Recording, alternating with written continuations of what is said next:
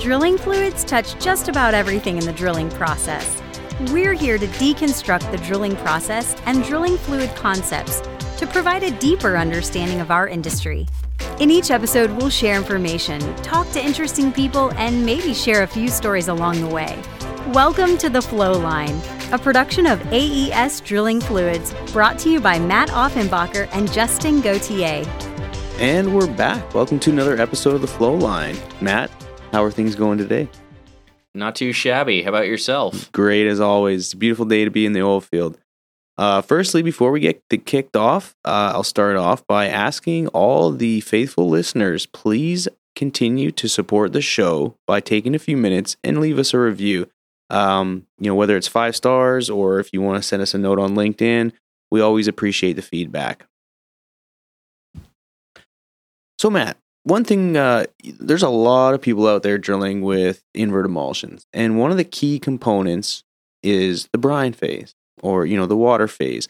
But a very important part to that phase is something we like to call water phase salinity. It acts, it's very important. It helps provide inhibition along with some other key factors that play into the role of an oil-based mud. So I thought we'd talk about that specifically.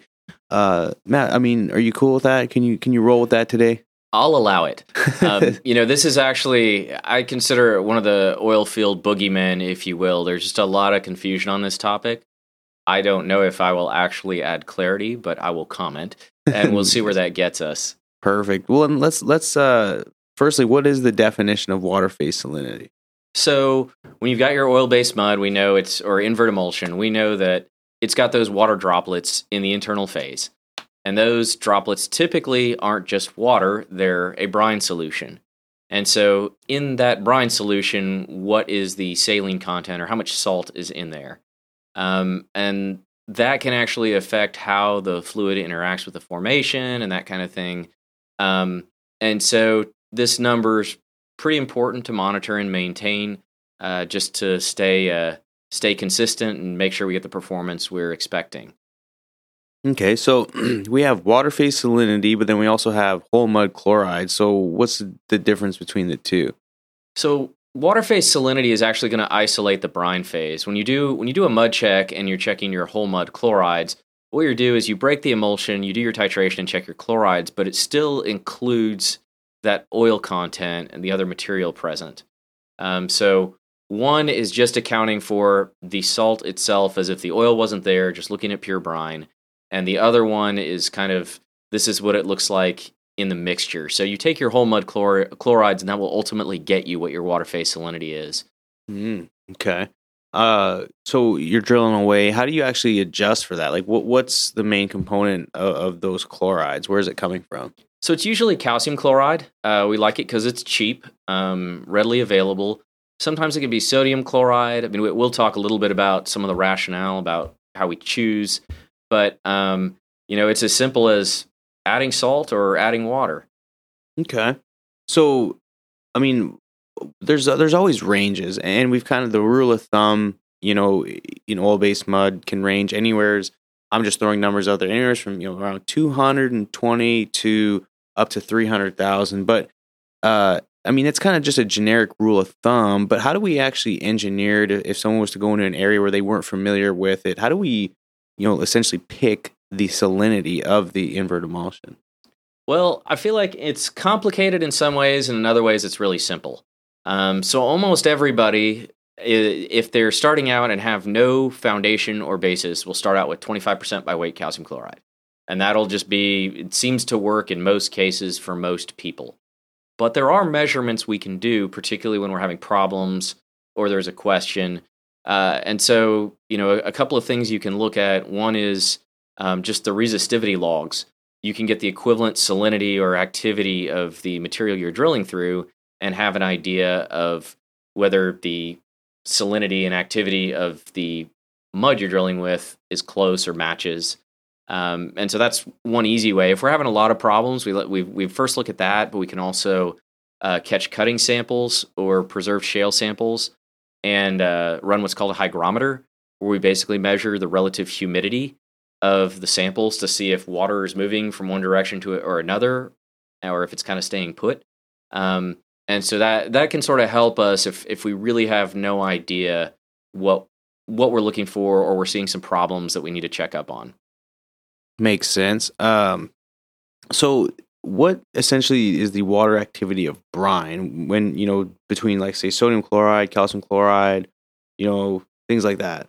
So water, the amount of available water is sort of a description. So water activity is kind of it doesn't have a unit. You just use a water activity meter and take the measurement. There's tables in a lot of mud manuals and a lot of brine manuals. But the idea is that fresh water has an activity of 1, and it goes down as you add salt. And so as less water is available is sort of a way to describe it. Gotcha. Now, some salts go into solution more so than others. So eventually you reach saturation and you can't put any more salt in there. Sodium chloride, it can go up to 10 pound per gallon. I think the activity at that point is about 0.75. And I'm at saturation. But calcium chloride, I can go to 11.6. I can put a lot more salt, a lot more pounds of salt in there, get a lot more chlorides. So my activity could go even lower if I wanted to, maybe as low as 0.4 or less. Okay. What's the most active brine, or what would be? How could you get the lowest? Do you have any idea? I would assume it would be some like as far as you could even use in the industry, it would probably be some formate brine that can go really high density, like cesium formate or something like that. Oh, okay. But for the most part, we don't ever have to get that low on the activity. Sure. You can also do this with glycol or alcohols. So that's our chloride-free system that we drill with. We actually adjust the activity using glycol and water. Gotcha. But the glycol itself doesn't have chloride because it's a chloride-free, but you can adjust the activity? Exactly. So you can adjust the available water. Ah, okay. So you can actually try and match the activity of a shale that way. So we know the shale's got some salt in it, right? Remember, a lot of this stuff was at one point underneath an ocean. There's some water present. We figure out what that concentration is or what that salinity is, and we can try and match it. It gets a little more complicated than that, but at its most fundamental, I have activity of my brine and I have an activity of that shale. Gotcha. Before we move on, I do have a question. I know we talked about whole mud chlorides versus, the water phase salinity chlorides. I've seen on some reports it be reported as parts per million. I've seen some reports mention milligrams per liter. What's the relationship between the two? Because some people say, it's basically the same, but then some people say, well, at lower salinities, they're the same, but as you get higher, they spread. What's a relationship, and why is there one? Or why is there a difference? Well, okay, so milligrams per liter sounds exactly like what it is, right? It's milligrams or a weight per unit volume. Mm-hmm. Parts per million is a concentration by weight of the total weight, or of the total, million parts. Ah, okay. And so, to get parts per million, you would divide the milligrams per liter by the specific gravity. The reason that a lot of folks get this confused is just like you were describing. If you Google it, what you're going to find is that a lot of very low concentration solutions are close enough to water in density that it's the same because you're just dividing by 1, which is the specific gravity of water. But when we're up, at these brine densities where we're over 10 pounds per gallon, then you divide by a much bigger number, and now you're off by 30%. I got you. So you would divide by the specific gravity of the salt? Yes. Okay. So if I have a 10-pound brine, I divide by 1.2 because that's 1.2 is specific gravity of that 10-pound brine. Ah, okay. Makes sense. So then that basically brings it back to that range of the mass per volume. Yeah. So, okay. No, that makes sense. Thanks for clearing that up. That's always been a question of mine, and I've heard that be brought up quite a few times, actually. So how does the water phase salinity actually help us, and why do we need it, while we're drilling? What's the interaction between the rock and the actual brine phase? So this is where we get to the oil field boogeyman part that I feel like, sometimes when we're having hole stability problems or some sort of issue, everybody's like, it's got to be the chlorides. And my experience is that sometimes, but usually not. Let's look at everything when we understand the issues. But so let's say I have a really high salinity and so very low water activity, and my then I've got water in my shale. What happens is the water wants to move to the higher salinity. Okay, so what can happen in a very high chlorides water phase salinity is I can have the water move out of the formation into the brine phase, which can or cannot be bad. In some situations, it can actually strengthen the wellbore. There's certain, so like our Enerclear system actually uses this mechanism up in the, in the Montney, the Duvernay shales, which have this interaction. You take the water out, you embrittle the shale, and now the cuttings break away much more easily, and I can extend bit life and do things. And it's one of the few cases where you drill with water-based mud faster than oil-based mud. Okay. So those are kind of the good things. But if we go too crazy with that, we can actually see embrittlement and breakout. Right. And what happens is, it's not uncommon that I hear someone that it's kind of going the wrong way, but say, "Oh, well, we had some borehole instability. That's most likely a mud weight issue," and they'll say, "Let's run up the chlorides. Let's run up the chlorides." Well, then in that case, you're actually dehydrating the formation if you exceed that. If you have that osmotic exchange, as we describe it, because what's happening is you're moving water, but for example, if you have calcium chloride, the calcium's not moving into the formation. It's still staying in that membrane inside that water droplet in your oil-based mud. Okay. The water is moving.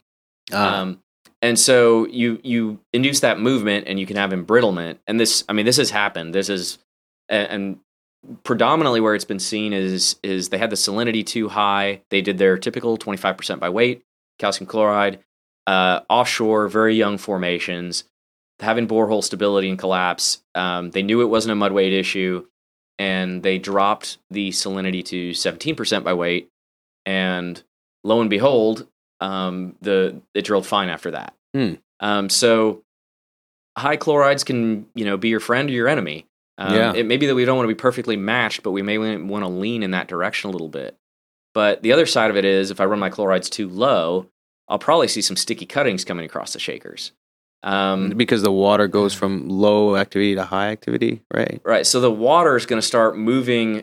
Now the water is going to start moving into the cuttings, right? And then hydrating the shale, exactly. Okay. And so when you see that, obviously you need to increase your salt, but that can be a pretty big issue. And when we get down to some of these salts, one of the things I've seen every once in a while, somebody says, "Hey, we're going to drill with sodium chloride because it's cheaper." And it is cheaper, but it saturates out at activity level, which is typically about what we run calcium chloride anyways. Which is what? Well, it's 10 pound per gallon. Right. Which is a 0.75, I believe, water activity. Okay. And what would that equate to? And I mean, just knowing off the top of my head, it's about 180 to 190. Yeah, right? Probably, somewhere in that neighborhood, yeah. And what we ultimately find is that that the problem is that may not be enough, one, and two, you usually can't run an oil-based mud with a saturated brine phase. Not to say it can't be done, not to say I haven't done it, but normally you need a little bit of available water to have a stable emulsion. And so that's the other thing that we see is folks saying, let's run up the chlorides as high as possible. And they super saturate the mud. And what actually happens is salt really likes water. I mean, we know that. And that's the whole principle between this activity thing. Well, what's going to happen is your wetting agent is going to try and oil wet something that really likes water and is extremely water wet. And so you start drawing down all your water wet or your oil wetting material as it tries to water wet or oil wet solids, the salt, and then you start having dulling in the mud. You're going to barite fall out. Your emulsion becomes pretty unstable, and so you've intentionally shot yourself in the foot when you get caught up. What would be the highest? Just using calcium chloride, for example, what would be the highest chloride content that you could comfortably run? Do you have any idea? Or does it depend on oil-water ratio? No, I mean, it wouldn't really depend on oil-water ratio. I mean, I've run I've gone as high as 37%, and that's pushing it. Okay. Do you know what that equates to on, like... I'd have to look at a table. No problem. But it's one of those... I've run 35%. Like, you can do it. You just need a reason to do it. Sure. And the applications where I was doing it was actually reservoir drilling fluids where we didn't want barite. Yeah. And so we were using as much of that brine to get density as possible. And we were drilling a pretty clean sandstone where I wasn't worried about shale issues. Makes sense. So with all this being said, I mean, these are all great points, but it kind of leads me back to one of my initial thoughts and questions is like, what is the right number? And is there a way that we can easily identify this? I think it goes back to, quite honestly, shales can be fairly complex, and this is one element of a complex system. So, a few things are, if you are having an issue, don't look at salinity in isolation. Don't rule it out entirely, although whenever I get asked, you may see my eyes roll a little bit. Normally, it's a mud weight issue, so don't ever rule that out when we're talking about salinity. And mud weight's really difficult to narrow down because it's geomechanics, it's trajectory, there's all these other things going on. But at the same time, what do we do to rule in or out a potential issue? We can look at those resistivity logs. We can get a hygrometer out in the field or review what we think the actual properties of the shale are, and have some idea. Is there a huge differential here? So we can actually dig into those things a little bit deeper when we need to. And I think if you're having an issue, that's where you start. I also think that you're pretty safe starting out with what, kind of the bulk standard recommendation of 25% calcium chloride. And if we're having a problem, let's make our adjustments. That even gets into the commercial side of things of, if you're on a rental program and you want to use a different salt or you want to use different properties, there could be more cost. So let's start with the cheapest, most obvious base case. Mm-hmm. And make our adjustments if we're having problems. Right. And I think just be very careful not to look at this in isolation, because it's out there, and I've been skeptical and wrong before on this topic. But at the same time, I think more often than not, when we're having these conversations about what to do about the chlorides, we're not talking about mud weight. Right. So I think it's all part of that problem-solving exercise of making sure we don't get distracted by one problem, and also doing our due diligence on all the possible suspects. Gotcha. Actually, something that I was curious about as you were talking about this, with regards to mud weight, obviously salt has a certain density. So, if you increase the chlorides without adding barite, are you going to increase the mud weight as well? Yes, I mean to some degree, right? It's so that's why I use that example, and it's why I've actually drilled reservoir drilling fluids with calcium bromide as the internal phase for oil-based mud, because we needed the density. We only had calcium carbonate as weight material. And so it helped us. Interesting. And I've looked at and tested, never run even something like cesium formate, that kind of thing. And it was all for density. It wasn't necessarily a shale interaction. It was just to make things heavier. So yes, definitely. Cool. Okay. Well, those are all the questions I had. Matt, you got any other closing comments for the listeners out there? No, I mean, I think this is an interesting one. Once again, I hope all these inspire some conversation, but I'd really love to hear feedback if people have some thoughts, strong opinions, or maybe even a good war story about fighting the fight with this, because it comes up. It's just it doesn't come up all the time. Sure. Awesome. Well, anyone out there that has any thoughts or any good stories, hit us up at flowlinepodcast@aesfluids.com, and we'll be sure to respond and give you a shout out on the next episode. Anyways, folks, appreciate it. Have a good one. Y'all take care. Thanks for listening. Please tune in next week for another exciting episode of The Flow Line. And remember, may your returns always be full and your trips always smooth. Views expressed in this program belong to participants and not their employees. The program is for informational purposes only and cannot take the place of seeking professional advice. Copyright AES Drilling Fluids.